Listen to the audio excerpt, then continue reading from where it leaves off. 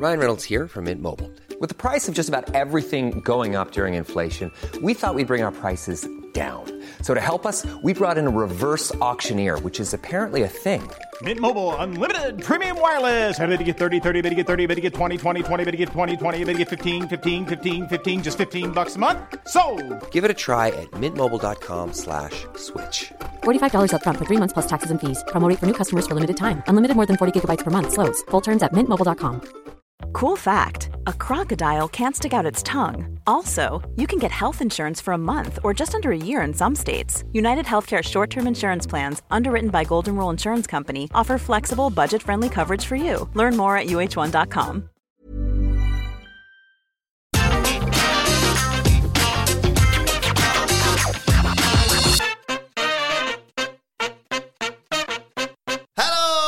Welcome to the NXT 2.0 review. I'm Adam Wilborn from What Culture, joined by the Dudley Boys of What Culture, Michael Hamflett and Michael Sidgwick, here to review everything that happened on last night's episode of NXT 2.0. But before we get into it, if you're a fan of this sort of thing, make sure you subscribe to What Culture Wrestling on either iTunes, Spotify, wherever you get your podcasts from, for daily wrestling podcasts, where we not only review NXT 2.0, but also Raw, SmackDown, Jesus Christ. What are they going to do when somebody says SmackDown in a funny voice once? This whole thing, a premium live events. Like, Jesus Christ. Pay-per-views, premium live events, as mentioned. We have interviews, roundtable discussions, and a round of the week complete with a very good quiz, of course, on Wrestle Culture. As I said, though, joined by Hamflett and Sidgwick to review NXT 2.0. And for some reason, Michael Hamflett, I can't quite put my finger on it, I thought this show was phenomenal. What did you make of it all? Gee, is this Tony D'Angelo's day job or his night job? Because this was trash. This episode was total trash. We talked just yesterday, I think it was, on the Raw review. Go back in your feeds if you haven't listened yet, to how what Raw is understanding and mastering at the moment is that WWE cannot any longer patronize you with a wrestling product. It is a WWE product and all the things that represents. And in a way, that's kind of borrowed from NXT 2.0 and all the things we loved about it. There were too many attempts tonight to be a wrestling show that were just ripe for ripping the piss out of. Like, way too many. Wasn't all trash. Across the show.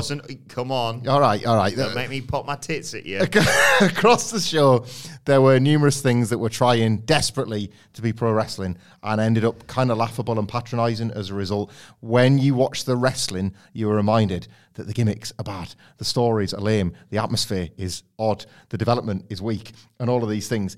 Of course, it had its NXT 2.0 moments. There are bits I cannot wait to get to. Of course it did. It's still this brand. Just be a lot more with this brand than this. NXT Tits 2.0. Their entire premise for selling this brand is tits. Now that we have your attention, watch some greenhorns wrestle. Only for 2 minutes, because you'll see some tits if you persevere through this. That's what it's just tits in my face all the time. Cool and boobs. It's like cool boobs. Like, it's just tits. It's just tits. It's just tits. And, like... What was the theme? Who was the wrestler? It was the theme. Was it for Toxic Attraction or something the other week? It was one of the ones where, like, you were off, Sidgwick. It was another one of these, and it was just like, what's the tits, ass, get them out. Get them titties, ass. Like, Carmelo Hayes. Yeah. It's just, like, it's remarkable how transparent everything is. Like, you can almost crack a wry smile in its direction. It's just tits. Well, I loved it. Let's get into it. I mean, if we're going to be the, like, professional guys... Why start now? Take ourselves out of Adam Wilborn's locker room. It's, like, not on. If anyone gave a toss about this, if any mainstream outlet or sphere of influence gave a toss about this, be like, this is, like, incredibly backwards, thoroughly uncool, it's not on... It's bizarre to me that NXT 2.0 coexists with what we know of life these days. I've just realised NXT 2.0 was actually seen before it existed on Monday Night Raw. It was those dancing girls on Raw Underground. They're like, yeah, I know, all this is a bit dodgy and Shane McMahon's looking weird, but look, women dancing and stuff. We cancel it on Monday because we're getting blowback, but no one gets a toss about this. This is it. Like, WWE, there's been a million stories over the years where we said they get away with so much because they're just not scrutinised in the way that another huge, like, multi-billion-dollar media, NBC as a comparison point, right? An entertainment company worth billions of dollars that has the business practices of WWE, it'd be headline news. across the industry. Nobody gives a toss because it's still just this stupid dog and pony family-owned wrestling show to them. The NXT 2.0 is like the fan version of that. Nobody online or nobody within our sphere, like other than us who are fortunate enough to get to talk about it and those that listen, will remotely scrutinise this thing. It's so quickly fallen out of any conversation. I remember when, it wasn't a joke, but when we would kind of flippantly say how nobody's talking about Triple H's NXT, absolutely nobody. They were there, but they were just in like increasingly small corners, really enjoying their 3.5-star wrestling because they watched nothing else, and that's fine. I don't even think they're there for this. Those people were alienated by this. Those are the people that are saying, I can't believe what's happened to NXT. And then you kind of scratch your head and go, so you enjoyed like the last couple of years, did you? And they did. And like fair play to them. They're gone too. Nobody is analysing this with any kind of critical eye as if like to pull them up for all this. So they're just going to keep doing it. They're going to keep getting worse. Them Kevins going to be enjoying themselves. Well, let's dive straight into the show. We started with... Kevin's enjoying themselves. He's found them. That's it. He's certainly found them on Tuesday night. It started with MSK versus Jacket Time, Dusty Cup quarterfinals. Beforehand, MSK cut a promo standing in the R-Way next to the Dusty Cup, saying that now, thanks to their shaman, they know what it takes to get back to the top of the mountain and win this cup again. And they go to touch it and then remind themselves, no, it's unlucky, don't touch the cup. And then they make their entrance and we get, as I said, Jacket Time versus MSK. Surprise, surprise. These four men work really well together. Jacket Time comes in to start off the match. I think it was Ikemen Jiro. They take Lee into the corner. And then Kushida comes in. They both beat down Wesley. They get a double bulldog. That gets Kushida a 2 count early on. Ikemen Jiro, though, gets knocked down into the corner. And Nash Carter hit a Bronco Buster. Ikemen Jiro goes for a dive and it got caught brilliantly by Nash Carter. Wesley hitting an enziguri, and they go to a break. When we come back, MSK in control. Carter hit a standing shooting star press for a 2 count. Wesley, though, comes in, gets caught in the belly-to-back kneeling pile driver, and there's a 2 count off the back of that. Lee gets up, though, brings in Nash Carter. He cleans house. They hit that brilliant push moonsault thing that they do, but that gets countered by Kushida into the hoverboard lock.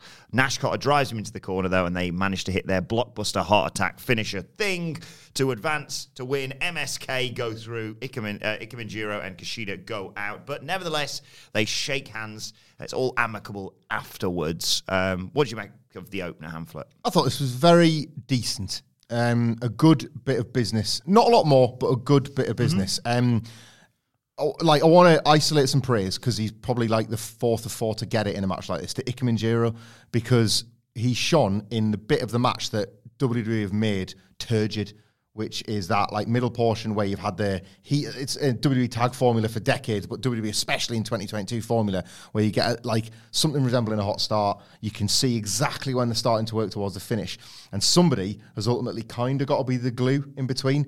I don't want to like ruffle Jiro's hair in the way that they have pretty much since they signed him, but I haven't really seen that in him yet on NXT, and I don't know. I can't speak to the stuff on 205 Live that liars on Twitter say they've seen. They're not watching it. They're just posting gifs like everybody else. But yeah, it was there for me. I thought Jiro was great here. I don't know if this is like a sign that maybe Jacket Time can stick at this as a tag team or if it's too patronising and bigoted to stick around longer term. I just thought he was really tremendous, selling in a way that I hadn't seen. Somebody's got to be there for the MSK stuff. And when Kushida was coming in, it was very much, well, I can top that, so I'm going to do this.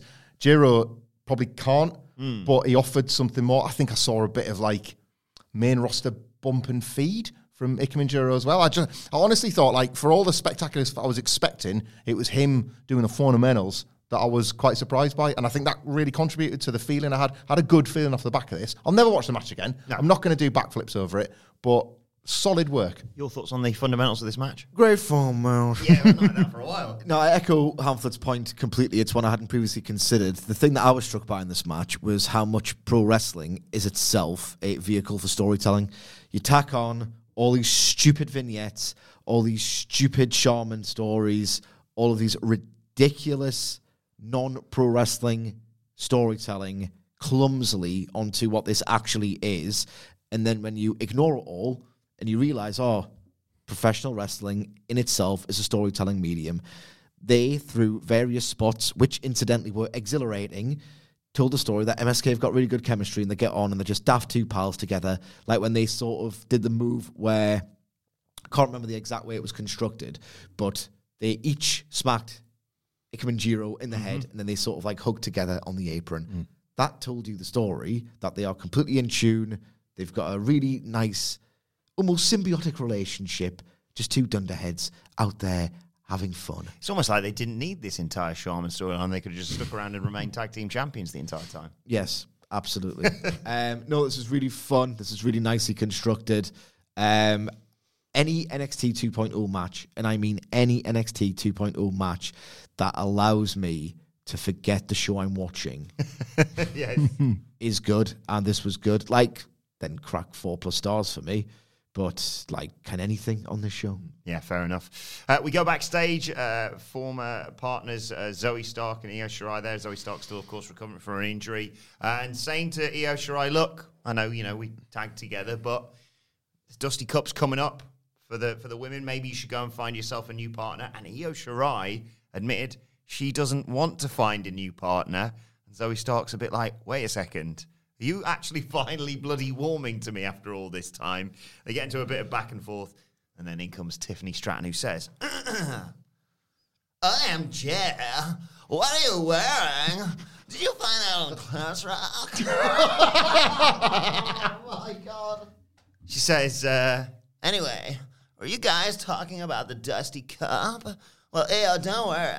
Because you'll have plenty of time to find a new partner after I beat you tonight. Toodles! And she walks off. Good grief, man. So excited when I saw Tiffany walk into frame. Thought that's going to be a good show. This might factor into why I thought this was a great show, actually. I liked MSK winning and stuff. But we talk about grading these wrestling shows on a curve, right? I don't know what your curve is because you just keep absolutely smashing it. I think, well, Wilborn can't do that funny voice and get it over. He can't do that silly voice and make it work. I never would have had Valley Girl on my bingo card. And yet here we are. I think it's the new champion. I fear, not just because his work stinks, but I fear for the future of the Tony Angelo Predictor because I think you're going to come up with something else that like relates to, I don't know, Bring It On or something like that. Just so your Sweet Valley High, just so you can... The Straton Baton. I'm going to pass you the Straton Baton. The Straton Baton to do like something she'll say in her voice. Yeah. I said to Anne-Louise last night, I said, I think we should get paid more for the podcast. Okay, right? This is completely out of the blue. She just sat there. I think we should get paid more for the podcast. A, because these two and the other guys... Sorry, I thought you were saying the O from 2.0 there. These two are genuinely the best in their field, in my opinion, and the charts do reflect that, right? And because I have to play about 10 different characters on this podcast. So, we all bring something to the table. Just yours is more like, based in good wrestling knowledge and analysis. Mine's just voices. Every skill has a value. Every skill has a value. It's honestly, I just, when you're talking about like grading on a curve, I saw it as more like those like flow charts where it's like a yes/no question and they divide it, and it's like, was there a funny voice on this show? Yes, and it's already in the like, this was a good show half of the thing, and it just gets better and better. There's a box that just says nailed it again.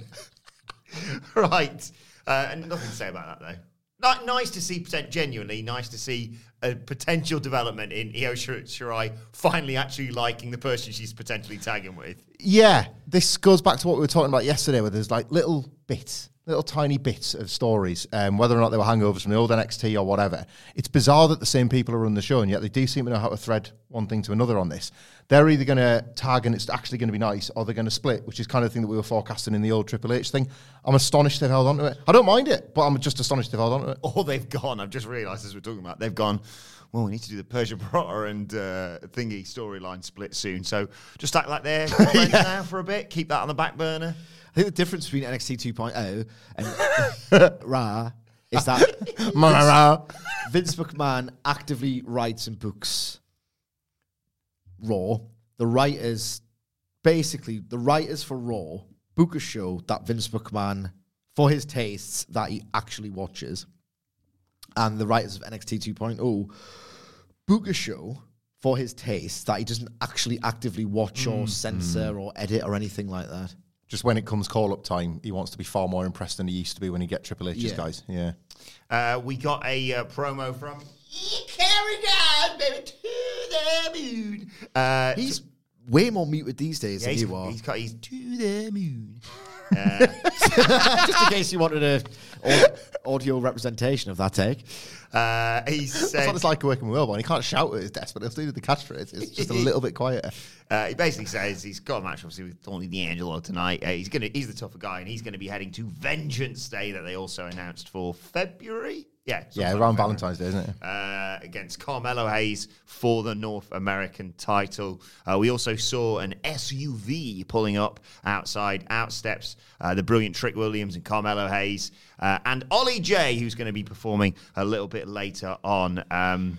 In amongst all this as well, by the way, we had Legado del Fantasma making their way to the ring. Nice sort of little moment between them and MSK as that happened. And then they came out to cut a promo. Santos Escobar on the mic. He says, each and every week, ever since Bron Breakker showed his hideous face in NXT, every superstar just comes out and says the same thing about the world champion. They just go for the low-hanging fruit. They mock him for his father, his uncle, his family's poor math skills. Yep, wearing the nice tiny T-shirt today. He says, when the jokes are done, we all say, oh, how special Bron is and he's going to be a star someday. Or they even have the nerve, he says, to say he's already a star now. But Santos isn't going to do that. He prides himself on being real, a trait passed down from his father. He says, look, me and Bron Breakker, we come from similar background, and that is why, Bron, you don't scare or impress me. I don't like you. In fact, I despise you, and I despise the fact you've been given all these opportunities, and you're now the NXT champion. Bron Breakker comes out and interrupts, confronts him. He says that he thinks Santos Escobar is a great superstar, but he's insecure. He needs Legado del Fantasma. Yes, they do have a similar upbringing, but Breakker's family told him to handle things head on, while Santos' family, and Santos cuts him off. And Bron shuts him down from cutting him off, basically, and says, look, enough of all this bollocks.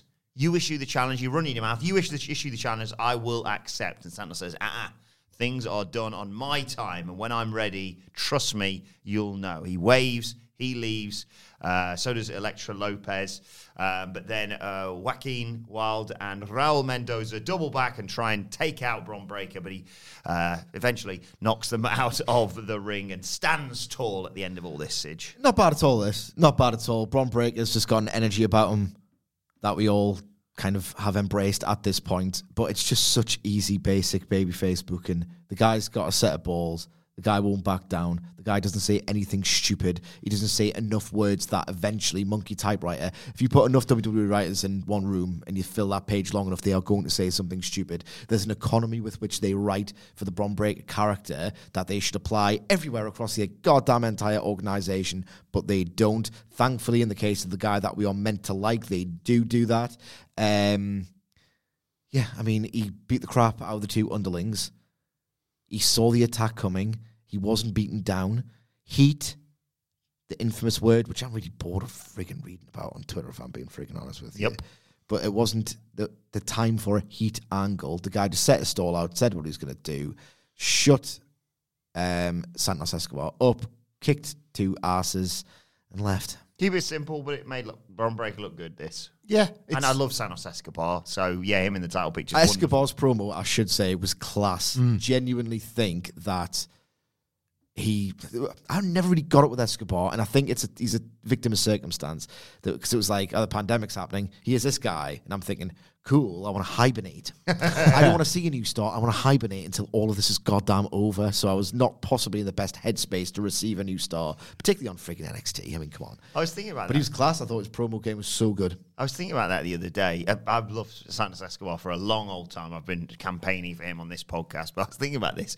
When it first hit, not to take us in a mindset all the way back there, goodness me, where we were debating going, I think wrestling should shut down for a bit until, this all blows over. Jesus Christ, I'm glad that didn't happen. To Cedric's point about the economy with Bron Breakker, it's weird, isn't it, how in WWE it almost feels like it's a wrestler every now and then will bring the best out of the process. It seems as though they are stuck so much in their ways about how they do this like production line television pro wrestling that it takes a wrestler to force them outside of their own comfort zone, whether that's because the boss likes that wrestler and they're thus permitted to underscript them or to just keep it simple, as you say, whatever it is. Bron Breakker's pretty much been that since NXT started. Like, the first Ciampa match wasn't outright home about, but the guy's got like 20 matches on his cage match. That's understandable. In terms of that character and what that character's clear and evident motivation has been since he started, it's never really been anything but this. And he does what we always say babyfaces need to do, which is deliver on the promises he makes, which he always does. Even when cast a little bit as a heel in War Games. The point was he saw through the stated aim for the night. And I just hope they keep doing that. It's funny you mentioned about the heat being a bit overdone. Like, just because they're saying, oh yeah, the maths thing again, it doesn't mean that you're still not doing it too much as well. I'm bored of this. Like, shit, I'll get off the pot. Unless you're honestly going to give me at Vengeance Day or at Stand and Deliver Bron Breakker and the goddamn Steiner brothers versus Legado del Fantasma in something resembling a rub for Bron rather than a title match. Like, I'm saying, I don't think I'm like kind of pulling it out of thin air. They mention them all the time. Like, if there's ever going to be a bridge built to Scott Steiner, it's the fact that his promo's been name checked for the last 8 weeks on WWE television. Like, it's not as wild as it would have once seemed, even if he's called Breakker. But I'm really, really over the patter. So unless Rick Steiner was there with him when he won the title, was there? You know, so he's been in the building. Unless you're genuinely setting this up for this really fun one-night exhibition, move on.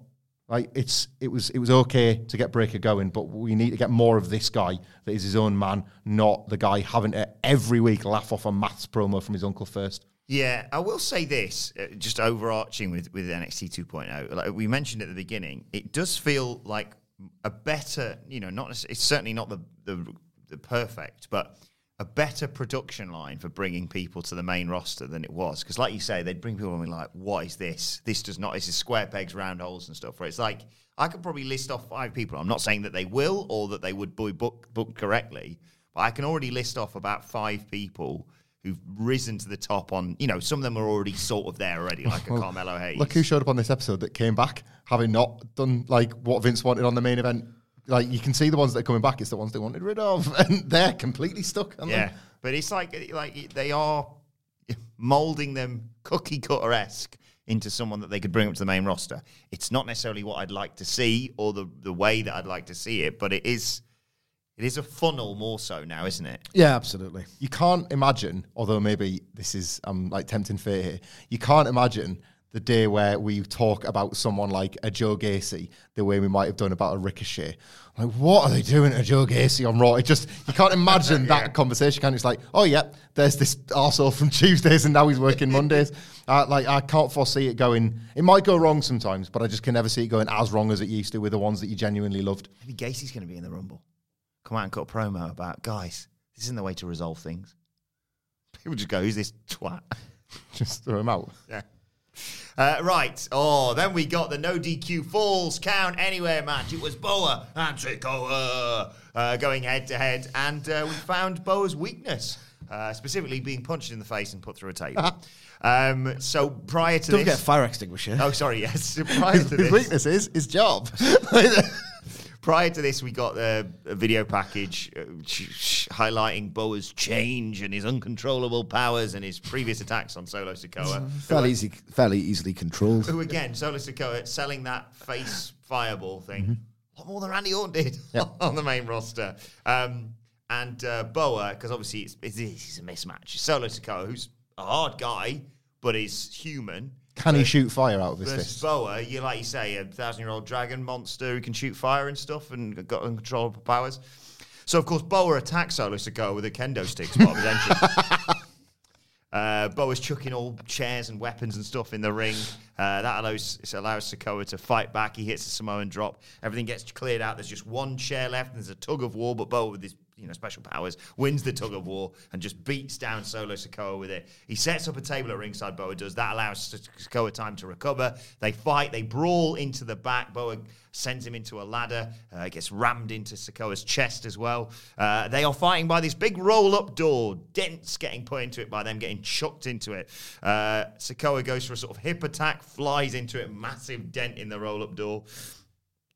Boa beats him up and chucks him through a fire exit or whatever, which then seems to lock, because Boa's special powers doesn't extend to opening doors, apparently.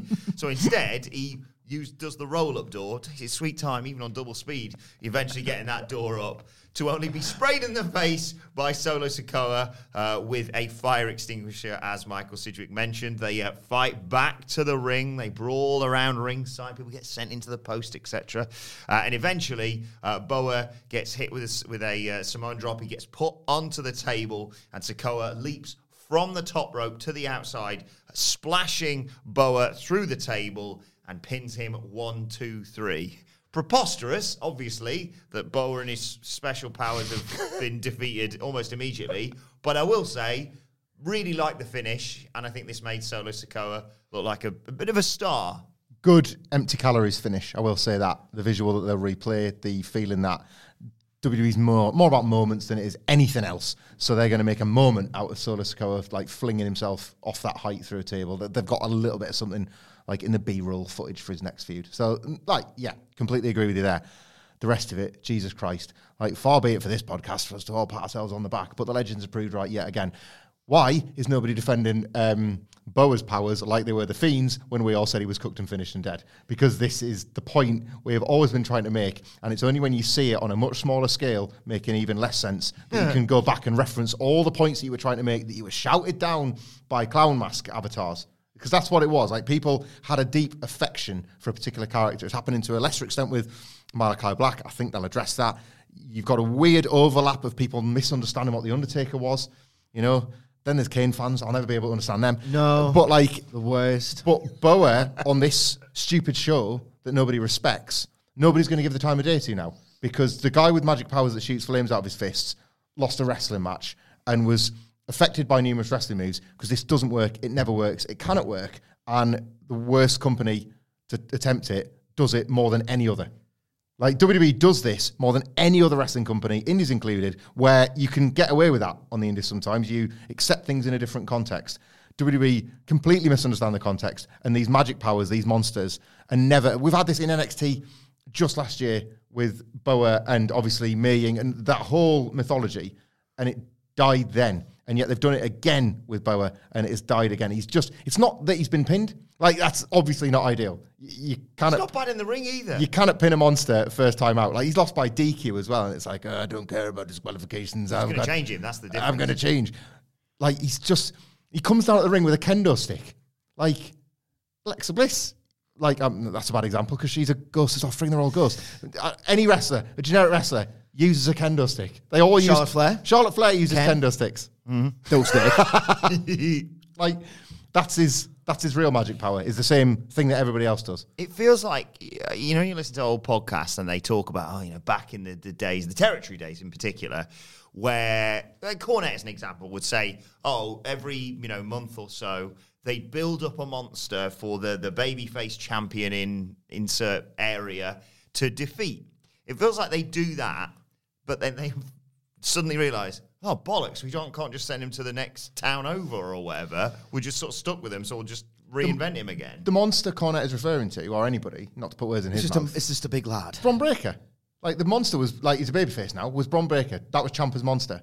And the monster wins because it's WWE. But that's it, it's a big lad that pins people because you're supposed to be at a wrestling show, not a fucking circus. This was Jesus, you feel bad. You have to remind yourself that, two people have just battered themselves silly to try and get your viewership and your emotions up a height and whatever. They've obviously really hurt themselves in the process of putting this together. I never not respect that, even if it sometimes goes without saying, because too many wrestling promotions put these matches on. I'll be very biased later because I'm looking forward to the pair of them on AEW. But I think they'll be considerably better, and that's why. There's two bad things. There's one bad thing. A match that was totally unnecessarily painful, that won't advance any guy's career meaningfully. There are two bad things. Not just the concept. Not just the concept of a guy with powers refusing to use them, right? Or an inability to use that which he can build his matches and not win them.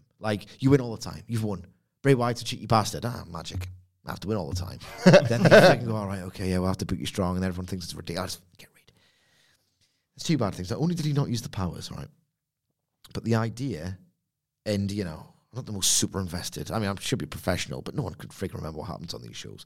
The idea, not too long ago, is that Boa, having had the powers transferred to him, gets possessed, red light, the whole gimmick, gets possessed in some match on NXT about a month and a half ago. Because he's unable to control these powers, right? He gets disqualified for kicking too much ass. I'm correct. Yeah. Because the idea is he's so overwhelmed by how powerful these forces are that he cannot think straight. It's Venom. Yeah, he cannot. I don't know what that is. When Venom first takes over in the film Tom Hardy version, he just wrecks dudes because he's like, I don't know what I'm doing, so I'm really sorry. I thought you were being literal there and talking about like Malachi Black's toxic juice. He's got venom flowing through his veins. So the idea is he's simply so hard and so powerful that he can't control it, and this is to the detriment of his pro wrestling career, which itself is so stupid. Shouldn't this be a feature, not a bug, in the context of a match in which there are no rules? So he gets disqualified. He's so good at kicking ass that he forgets the rules because he's powerless against these powers. Put him in a no DQ match. He's won. He wins this. This is a feature, not a bug now. And then he loses. But his face paint looked nice. It's an absolute abomination. I hate all of it. You're making me think of like the MMA fight camp vignette for Solo Sikoa. So it's going to be like, right, okay, grab this hold, duck this, dodge the fireball. Like he's doing all these training bits. He's like, should we do some more box jumps? Nah, I definitely think you need to figure out how to dodge that fireball. Got to be like, if he hits you with that, you're going down. Hey, I'm Ryan Reynolds. At Mint Mobile, we like to do the opposite of what Big Wireless does. They charge you a lot, we charge you a little. So naturally, when they announced they'd be raising their prices due to inflation, we decided to deflate our prices due to not hating you. That's right. We're cutting the price of Mint Unlimited from $30 a month to just $15 a month. Give it a try at mintmobile.com/switch. $45 up front for 3 months plus taxes and fees. Promo rate for new customers for limited time. Unlimited more than 40 gigabytes per month slows. Full terms at mintmobile.com. Ever catch yourself eating the same flavorless dinner 3 days in a row? Dreaming of something better? Well, HelloFresh is your guilt-free dream come true, baby. It's me, Keke Palmer. Let's wake up those taste buds with hot, juicy pecan-crusted chicken or garlic butter shrimp scampi. Hello Fresh. Stop dreaming of all the delicious possibilities and dig in at HelloFresh.com. Let's get this dinner party started.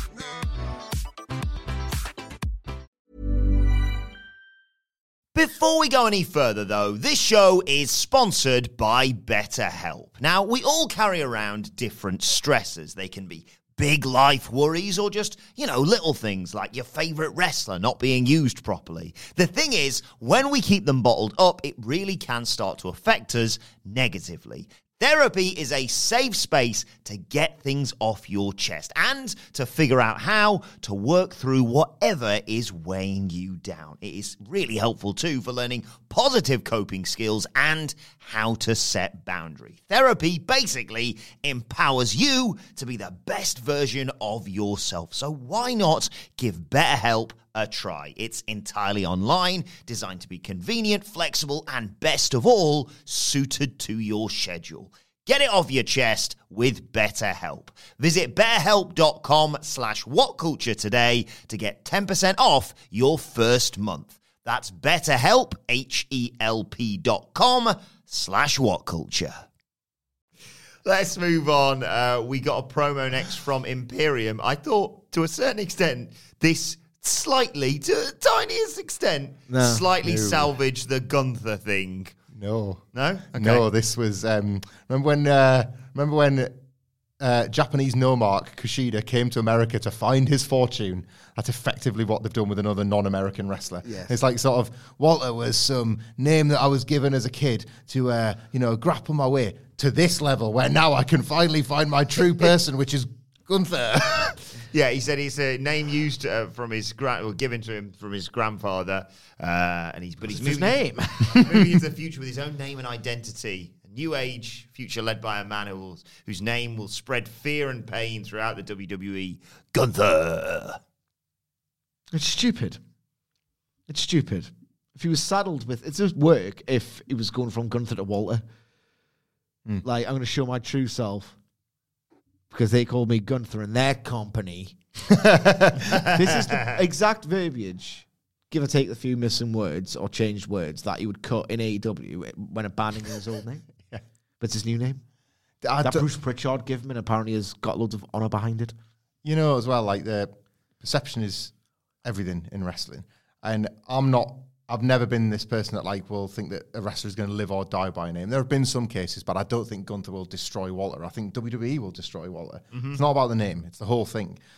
He genuinely, and because Imperium have kind of ruled lately, didn't feel like the scary boss of the stable anymore, did he? You looked at those two that have just been having rippers. Yeah. That you've kind of, like, my respect for them has grown. Like, I'm more of a fan of them than I have been. They've wrestled their way into my heart. Yeah. And I'm watching this guy that's sold out a bit and is trying to flog me some turd, and I'm not prepared to buy it. And all of a sudden, Imperium feel like the makeup feels different all of a sudden. I've never once, ever, before this debacle, ever noticed that Marcel Bartel is taller than Walter. Because it's all about aura. Yeah. And it's all about this, and it's all about that.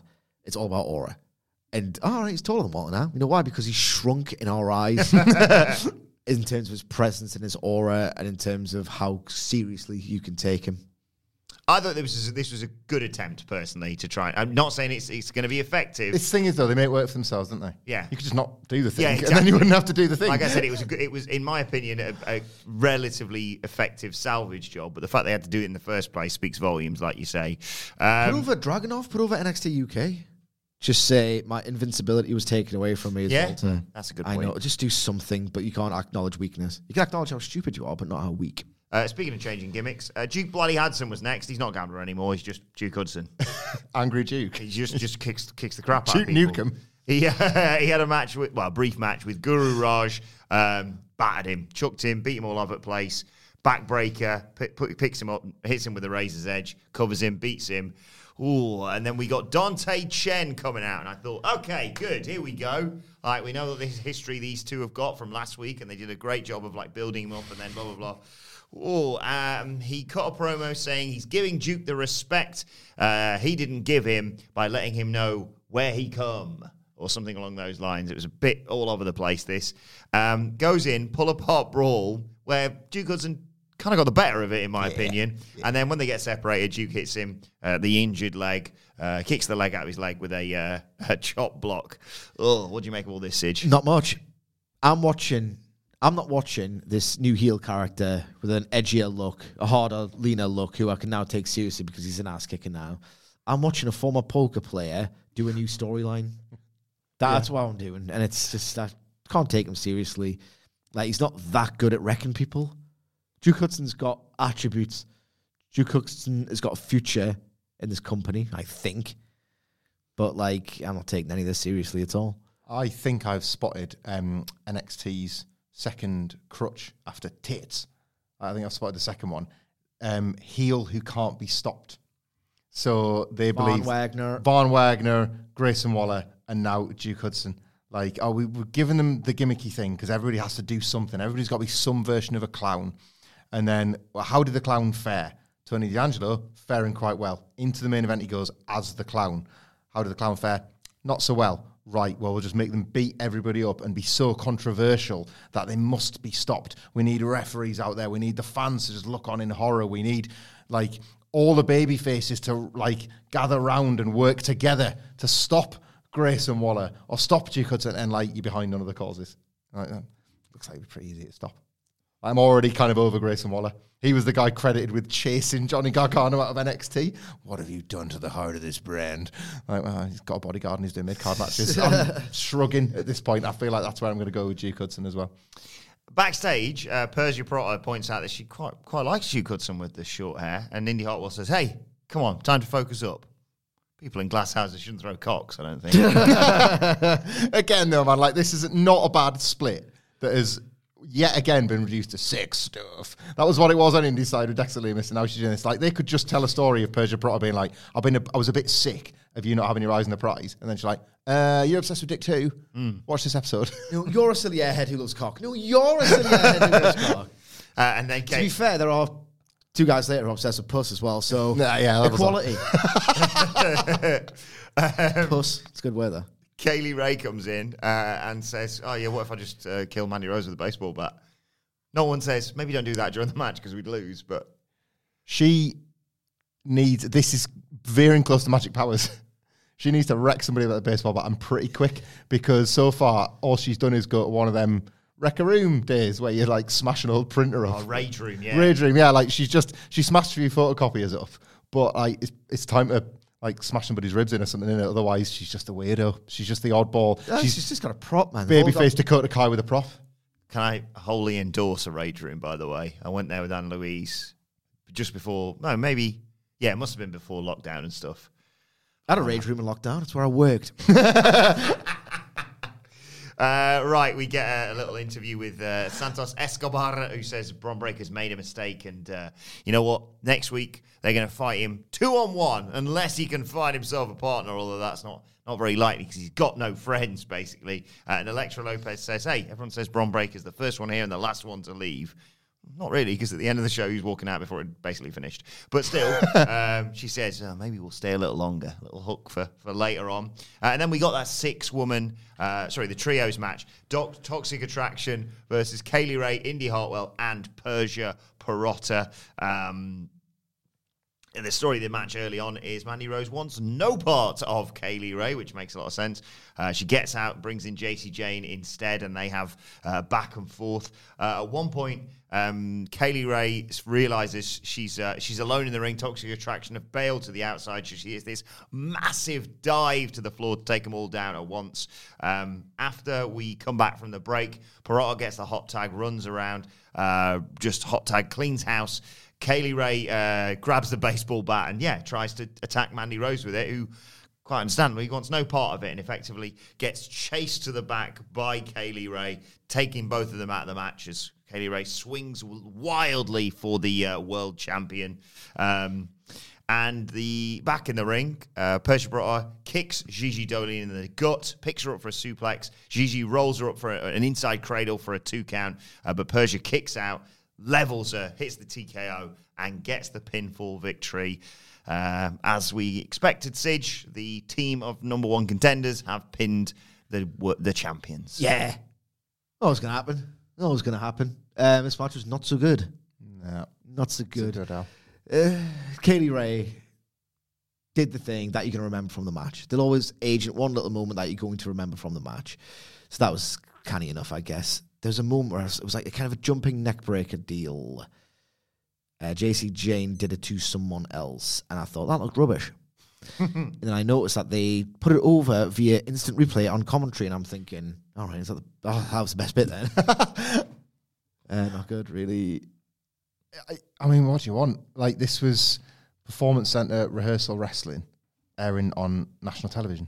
It's not the first. It won't be the last on this brand. It wasn't filled with immersion-breaking botches, and there has been those, and there'll be more to come, I'm afraid. This roster is woefully underprepared for the position it's in. I am an absolute advocate for, I keep thinking of that Adam Cole, Kyle O'Reilly face-off with all the security cards. I'm an absolute advocate for, Triple H just sitting on too many people too long to put out his indie wrestling favourites or try and cling on to some credibility or whatever it was he was thinking. But there is a compromise between getting some people out there that need TV time and rushing people out there. And we haven't found anywhere near the middle ground yet. Otherwise, matches like this simply wouldn't exist. Sent out there to work spot without a push. One woman, Kaylee Ray, who frankly looked above it all. Yeah. Like in what, like you're watching one seasoned pro wrestler. Mandy Rose knew her role, but that was what she was there. She was an angle, really, rather than a competitor in the match. The other 4, like, very carefully following a roadmap until they reach their destination. I can't be critical of it. They're doing the job that's required of them.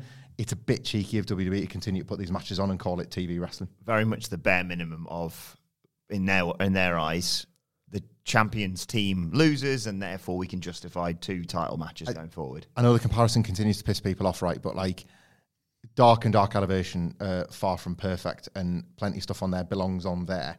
It's on YouTube. You know, like they've made that delineation for a reason. And NXT 2.0, like steps over it all the time. And this was just what, like, it feels bad. Like, I feel like we pick on the NXT women's division. It feels understaffed in that sense. Like, I don't know who's agenting. I don't know who's working behind the scenes. No one put it over more than you did when it was good. So don't feel bad. It's the best thing in wrestling for the longest time. You know what they haven't got? They haven't got a coach like Serena Deeb anymore. Yeah. She'd probably help. But, like, yeah, it's not a good time. And you can feel it in the matches too. Well, to cheer you up, something brilliant came next. It was a vignette from Malik Blade and Idris Enofe, our new favourite tag team, apparently. So, you know, the story is, of course, they are what they called bracket busters or coupon busters, whatever they're called from their This victory felt last like week. that bracket buster graphic. Felt like they, you know, when WWE puts the tweets up, but nobody tweets by NXT. Yeah. So they have to like, bracket busters, tournament crazy, furious times. Who are you saying this? Nobody. We just write it on the screen. We've got a vision mixer in there. Like when they have to do put a great review of a film on a poster and no one's really written it. So it's like, Gary from Gary.com writes, this is a ... film. I remember there was once a film poster, I'll try and find this and tweet out if I can, where like it got like a few 4-star reviews and they used the heads of the actors in the film poster. Legend, Tom that was it, yeah. Both It the Grey Twins. got 2 stars off The Guardian and they put Genius. They put his head in between the stars to make it look like it belonged with all the other, like it got 4 stars off a few like popcorn websites, loads of 4 stars in the column, 2 stars off The Guardian, but separated by his head. It's It was absolutely like, genius. another 4 star, which is hidden behind Tom Hardy's head there. Both his noses have blocked those out. So yes, we get a recap of them. Yeah, a surprise victory, not just to get in the tournament, but win their quarterfinal match last week. And they're giddy with each other. They're talking about how the fact they could go all the way. And Idris Enofe says, "Yeah, we could go all the way. We could win the finals of the Dusty Cup, and then you can ask out Mandy Rose." And Malik goes, "Ask out what?" Like that. And look, he just says, look, people never gave us a chance. They didn't think we had a shot at this tournament. Get in it, let alone, you know, upsetting some of the teams that we have already. Effectively implying, well, if that can happen, maybe one of us could shag Mandy Rose. I love how much they think that everyone must want to just bang her. So much so that we're permitted, just in case you don't feel like that, we're permitted to see inside their brains with a shot of Mandy Rose posing by a swimming pool. Like, that was it. It's like, Mandy who? Oh, Mandy Rose.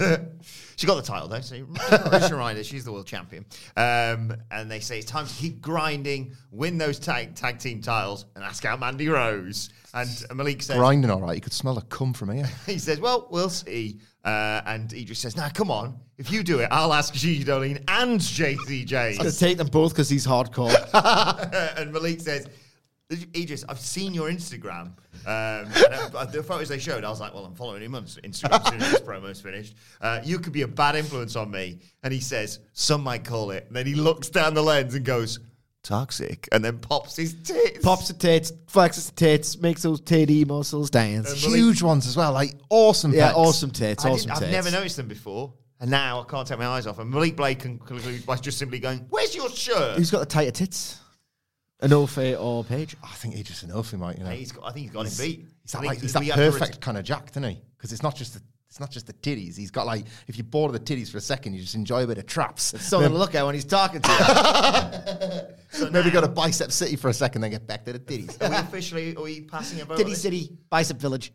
Call to order. Idris Enofe, tightest tits in the game. All in favour, say aye. Aye. Right. Sorry, Idris, Ethan. Idris Enofe, the Tightest tits in the game. It's official. I want them to win the whole tournament. I've forgotten who the Grizzly Young veterans are. On the last couple of podcasts, like WWE is being WWE to me all over again. It's showing me what I want without realising it fully until they explain it to me. Vince McMahon is telling me what I want, you know. Last couple of weeks, I said, there's something about it just, I kind of like pinpoint what it is. And then I just get one long look at his body and I realised what it was. It's like, there he is. There's Vince. There's a big lad. Look at those titties move. Look at the flexing. It's a good act, suddenly made better by a little bit of personality that didn't quite, like the sex stuff is gross. We're trapped in this NXT cum bucket of a show. And yet, somehow, I don't know how they did this, they didn't betray, like, the fairy tale story. Like, we're going to shag the lasses in the women's division, and we're going to keep fighting and win the tournament. It's like sort of, they've come up with, like, 1993 Bob Backlund, Shagger. I don't know how they managed to, like, sort of do that without completely destroying the storytelling in the tournament. Sort of loved it. Gross in theory. Kind of loved it. They fight MSK as well in the semis. I cannot remember. I think Creed Brothers are Grizzly Young Veteran side of things. So I'd need to look at that busted bracket. Cool, nice story with MSK. Never mind. Idris and Obey's tits are here. Yeah, I mean, I'm not doing the math and the permutations like I would with the G1 class. I mean, I'm just watching some guy pop his tits. That's all I'm doing. I'm going to double check this now, in case I've got this horribly wrong.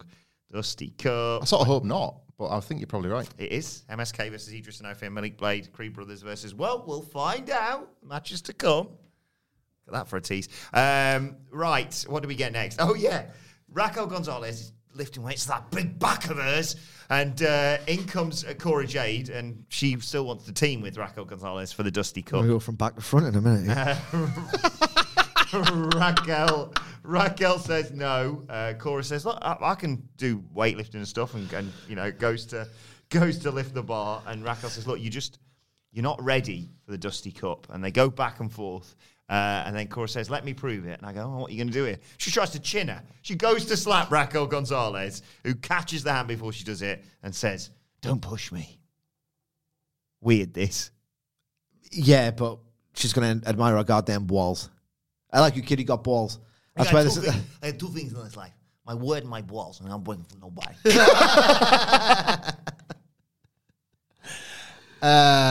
What's the story here? Raquel Gonzalez won the Dusty Cup last year with Dakota Kai, who slapped her about. So Cora Jade has just been watching tapes. That's how he got on her good side. He's beat her up. We're getting the match next week, apparently. It was announced later on. Then we got the sensational Grizzled Young Veterans versus Chase University. Andre Chase and Bodie Hayward, his student from a few weeks back. Andre Chase got quite a lot of offense. He's still one of my favourite guys on this show. He battered James Drake early on, flipped him about by the wrist. He's stomping and spelling out Chase U. It's awesome. It's over. Good act. He even hit the flip-flop and fly at one point. That took Drake to the out of good. Gibson was like, get out of there right now, because I don't know what's going on, but this guy is on a roll here. Bodie Hayward came in. He ran wild eventually. But the Grizzly Young Veterans, they're a wily old team, let's not forget. Double team distraction allowed them to cut him off. Tandem offense by the both of them. And they hit a stereo code breaker to win the match. We'll talk about the match first, and then we'll talk about what came afterwards. We say this every year. The Dusty Cup's a bit of a cheat code, isn't it? Yeah. How does it work? I know that tournaments are great, and it's harder to get a tournament wrong than is right. But the Dusty Cup in particular often gets announced, and we all take the piss because there's like 3 tag teams on the whole show, and nobody ever gets booked very well, and everyone's pretty dull or whatever. Then the matches end up being great. Then the combinations, you get stories come off little surprise stories spin off it. I looked at it, right, and said this year, cool, so probably MSK versus, in my booking, Grizzly Young Veterans in the final. That's nice that they've given Malik Blade and Idris Enofe a spot and Chase U a spot, and yet here we are. On it, like, a couple of years back, I think it might have been last year's, at the time has no meaning anymore. Like, the other day, one of my kids, like, dog owners, pick up your dog shit, because one of my kids stood in it. And I was having to, like, and he was trainers he only got for Christmas, and he was really upset about it. That's too bad. That's too bad. And I had to, like, sit outside in the garden and scraping dog shit off one of my kids' shoes, right? I say that because I would rather do that than ever watch a Gallus match. And yet, Gallus were in one of these tournaments, and it was pretty good. Yeah. Like, Dusty Cup magic. This match was more of that, but I also don't want to understate. I'm glad you highlighted him for praise, because that's exactly the point I was making before. Some of the clowns make the clown work, and Andre Chase is one of the best examples. Like, where was he? Where was this? This is fun. Like, I want to have a bit of fun with my wrestling, and he's that. It's funny you use that word, because I would rename Chase University from Chase University to Forced Fun, because Andre Chase, legitimately fun. The CHASAU thing is really over. I don't know what his partner was doing in this match. Yeah.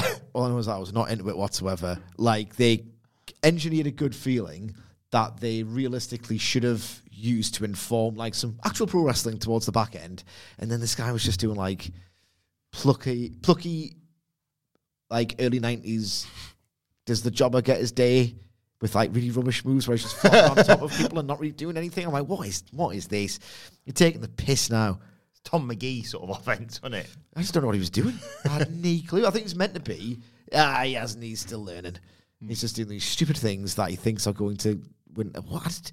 They hit someone in the head. He sat round his dinner table. He's like, "That's it, Marge. I'm going to no fun school." Yeah.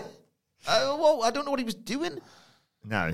Never mind. But then it sort of makes sense because Andre Chase is objectively not that great a teacher. No, he's not. Loses more than he wins. So, like, maybe he's not the wrestling school you'd go to. Well, the real star came. Who opened a wrestling school in about 1993? Who's that? The Ultimate Warrior. Warrior University, yeah. Imagine. What the hell does he know? Here's a needle sticking in your arse. Don't run them, shake them. But in comes a returning Von Wagner.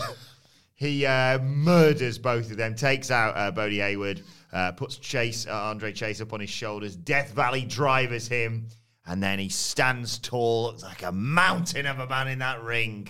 They shot it from low down. They knew exactly what they were doing. And then here comes Robert Stone, puts a jacket on Von Wagner and announces jacket time. Announces that Von Wagner is reinstated and under new management. Von Wagner Unleashed.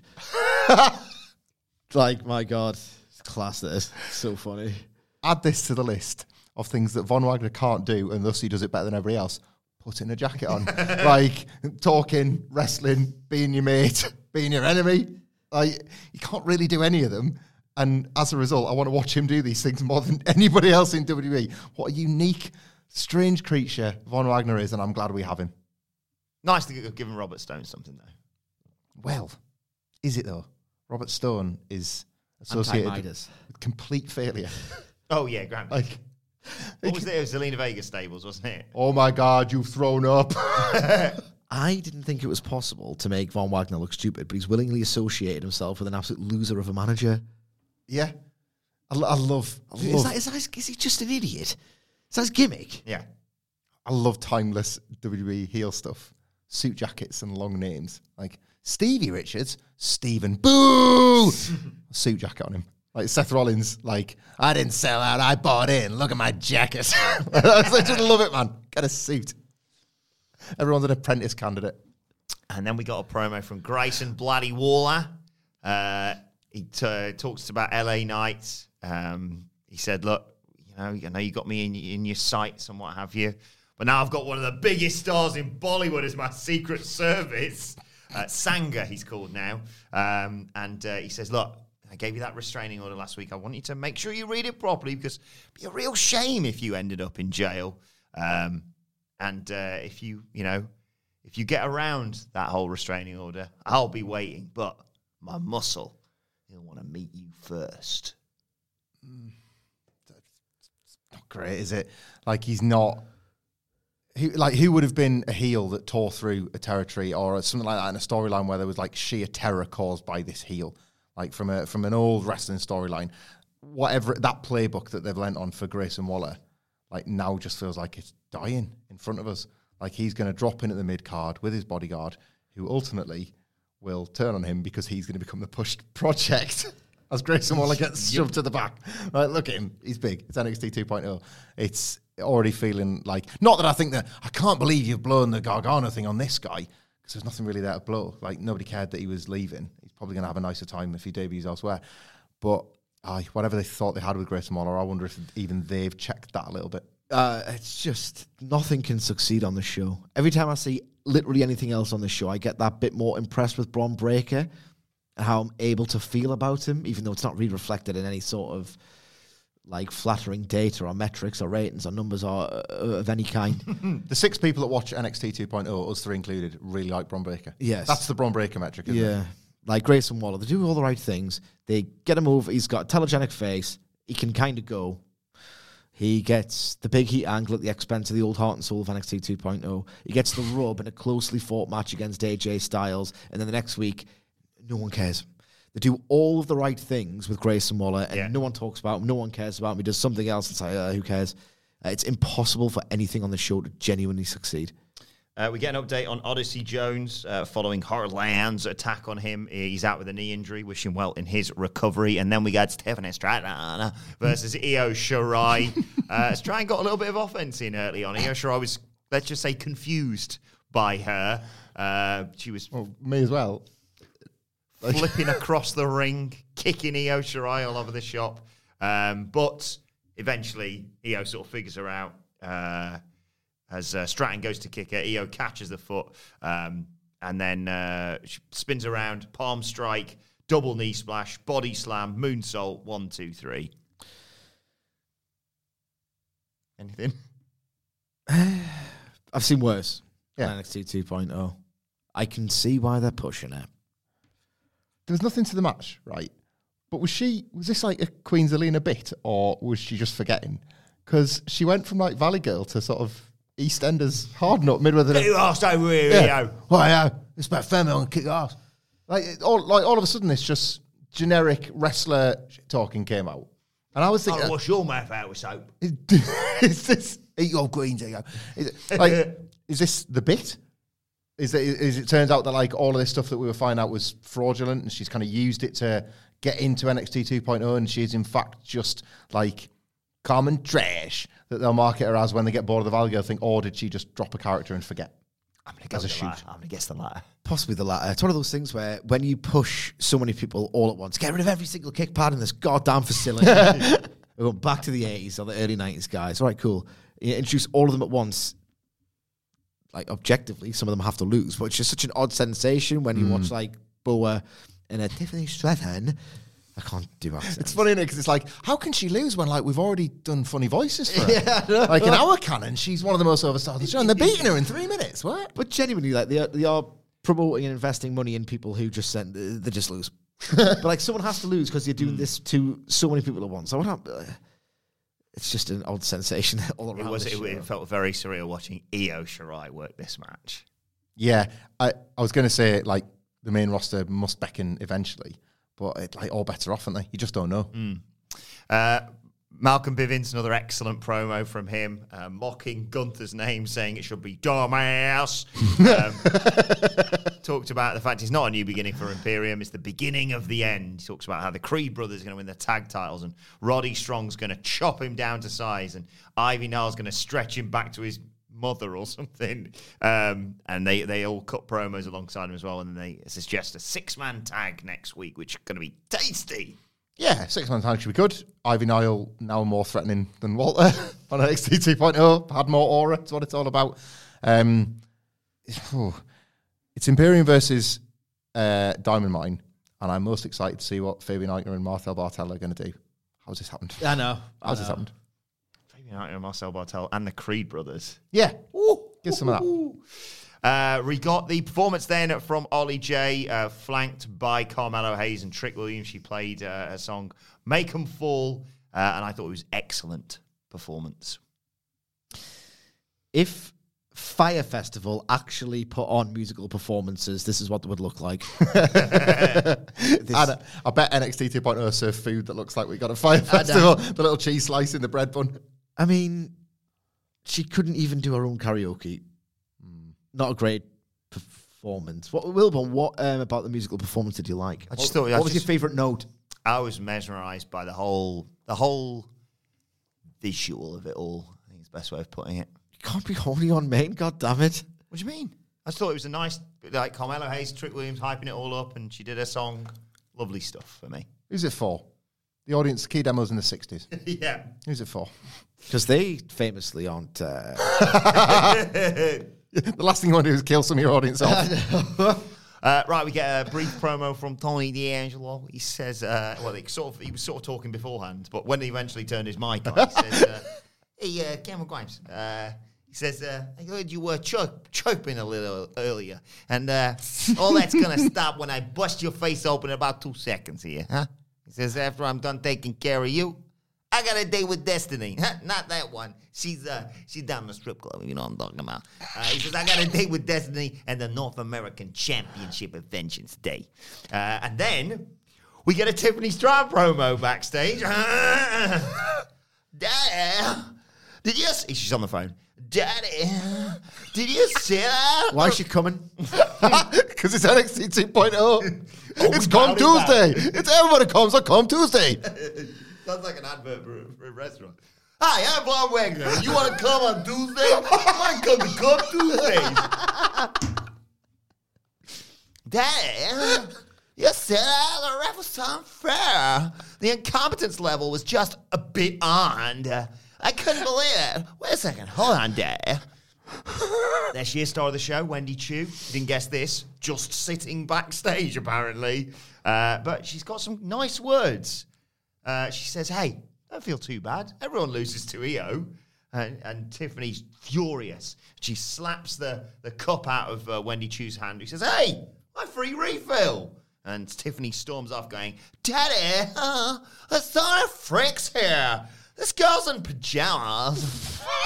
Christ almighty. Wendy says she's not a freak. She's just comfortable, aren't we all? Well, I'm not comfortable. I was going to say not very much anymore. Wendy Chu continues to speak to my heart because I would be livid if somebody knocked my free refill out of my hand. Free refills are a reason to go to places, in my opinion. Wendy Chu versus Tiffany Stratton is going to be their big play for Vengeance Day. It's got me. Like, they're playing to this crowd, aren't they? You know, I said there were 6 viewers. They're playing to 50% of them because that match is for this podcast. Bit of LTST. I imagine you both spotted it. Students of the game. Karen Q lost to Io Shirai in the Largo Loop in 2019. So everybody really does lose to Io Shirai, and Wendy Chu would know about it. Someone does his research. Nobody at NXT 2.0 did. I just thought it would be funny to double check because they've had these people on the roster for years doing nout. The match is going to be piss funny. Or bad. Maybe both. Maybe both. Maybe both in a way that should have been more entertaining than it is. Right, let's get to the main event. One of the best main events in NXT history, in my opinion. It was Tony D'Angelo versus Cameron Grimes to the moon. See? Toned it down now. Early on, Grimes out-wrestles Tony D'Angelo, as you'd expect. So Tony D'Angelo just starts cheating, grabbing the hair and what have you, snaps off a suplex, chokes him in the corner. He's stomping him down in the corner. He's choking him against the mat. He's using up all the count that he can in there. Puts shoulders into his gut, throws Grimes through the ropes on the other side to the outside, then brings him back in, and he catches Grimes with a hanging backbreaker off the ropes. Exchanging strikes, Grimes hits that beautiful running Spanish fly thing that he does, makes his comeback, but he gets cut off, eats an exploder suplex, but kicks out, as he's done early on quite a few times. Grimes goes to springboard off the middle rope and slips. Let's just say there's a little bit of miscommunication and a slight bit of hesitation with the guys. He connects with the moonsault on the second attempt, though. He comes off the top with a flying crossbody for a great near fall. D'Angelo rolls to the outside to collect himself, and whilst Grimes is arguing the referee, let me get out there and attack him and get my hands on him. Tony D'Angelo's leaning against the announce desk when who should return but Python, who twats his hand with a cricket bat. Gets Tony D'Angelo back in the ring, and he gets hit with the cave-in. Cameron Grimes wins. He is the #1 contender for the North American Championship, held by Carmelo Hayes for Vengeance Day. This is so drab. This is such a drab experience. I don't think it was a particularly good match. I'll never remember it in 1 million years. I don't want anyone to go, I wrote short stories as a kid. I was a little nerd. I always wanted to be a writer. It's only the one thing at school I was good at. I don't want people to read my ghost story without the H. When I was 7 years old visiting my grandma, right? Ghost story I wrote without an H. It's the first thing I ever remember writing. I think that's about 5. Because I wrote, honestly, I'm going to show you one of these days. I'm going to take a picture of, I was using goddamn similes when I was 120,000 amazing words by 5-year-old Michael Sidgwick. You can read my poem with a simile in it from when I was in year 2. That's absolutely tremendous. Penmanship as well. What happened to that? I don't know.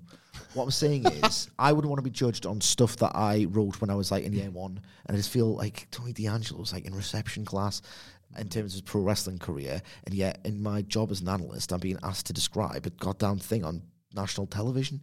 It's just all completely wrong. Mercifully, it was only excruciatingly bad in one moment. But other than that, there was just the prevailing feeling that I'm watching people learn. Practice. I don't do it anymore. It just gives me nothing, gives me no enjoyment. Yeah, Tony D'Angelo is just not very good yet. And that's not to say that he won't get great as well, but it just...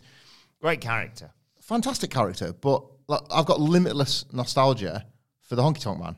And the financial success of that character and the mechanisms of how that character was as successful as it was. But I'm not going to spend my free time watching Wayne Ferris matches. He was an Elvis impersonator that did bare minimum stuff for Heat in an era where that was absolutely acceptable and drew money, for that matter.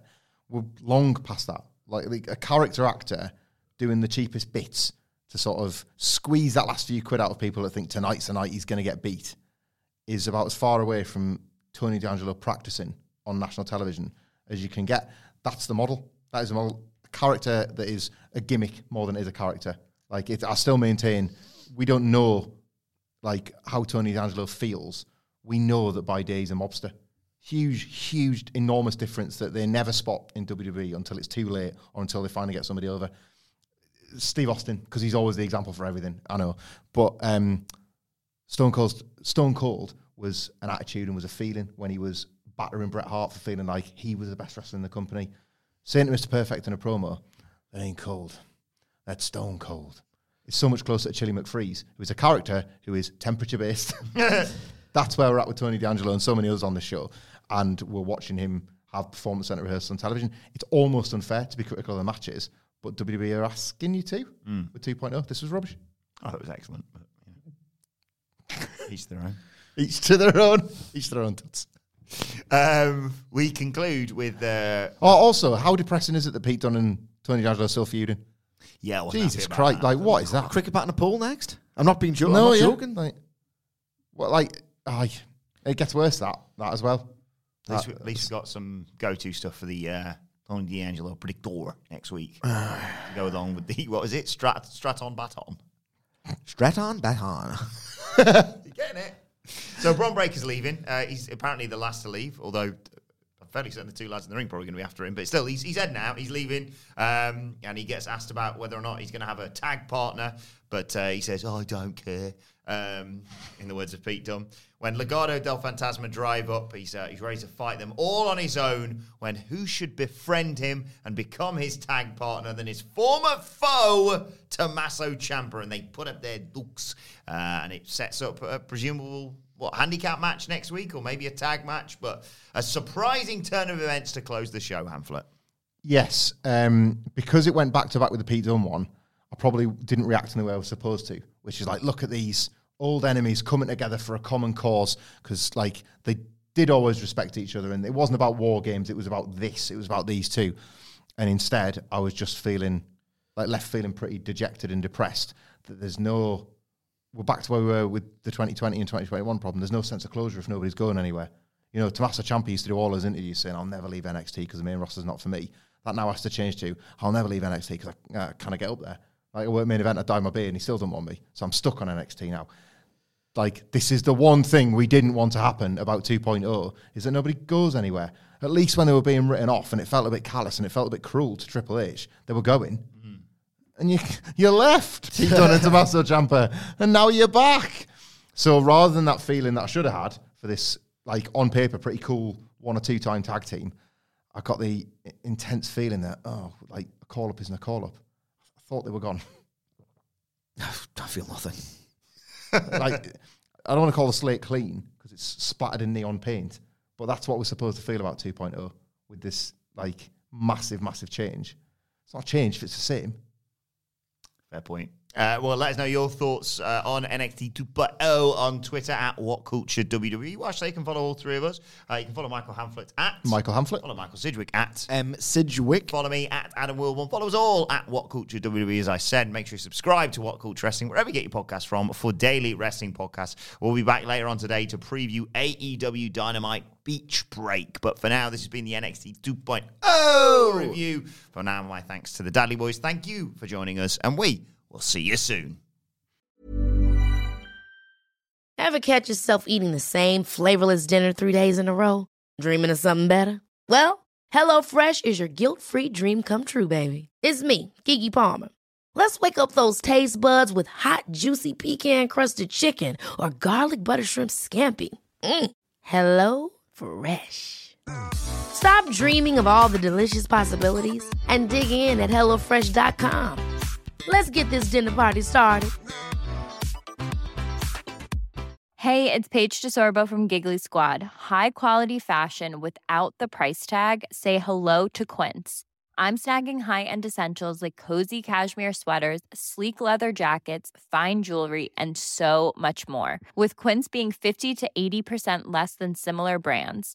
And they partner with factories that prioritize safe, ethical, and responsible manufacturing. I love that. Luxury quality within reach. Go to quince.com/style to get free shipping and 365-day returns on your next order.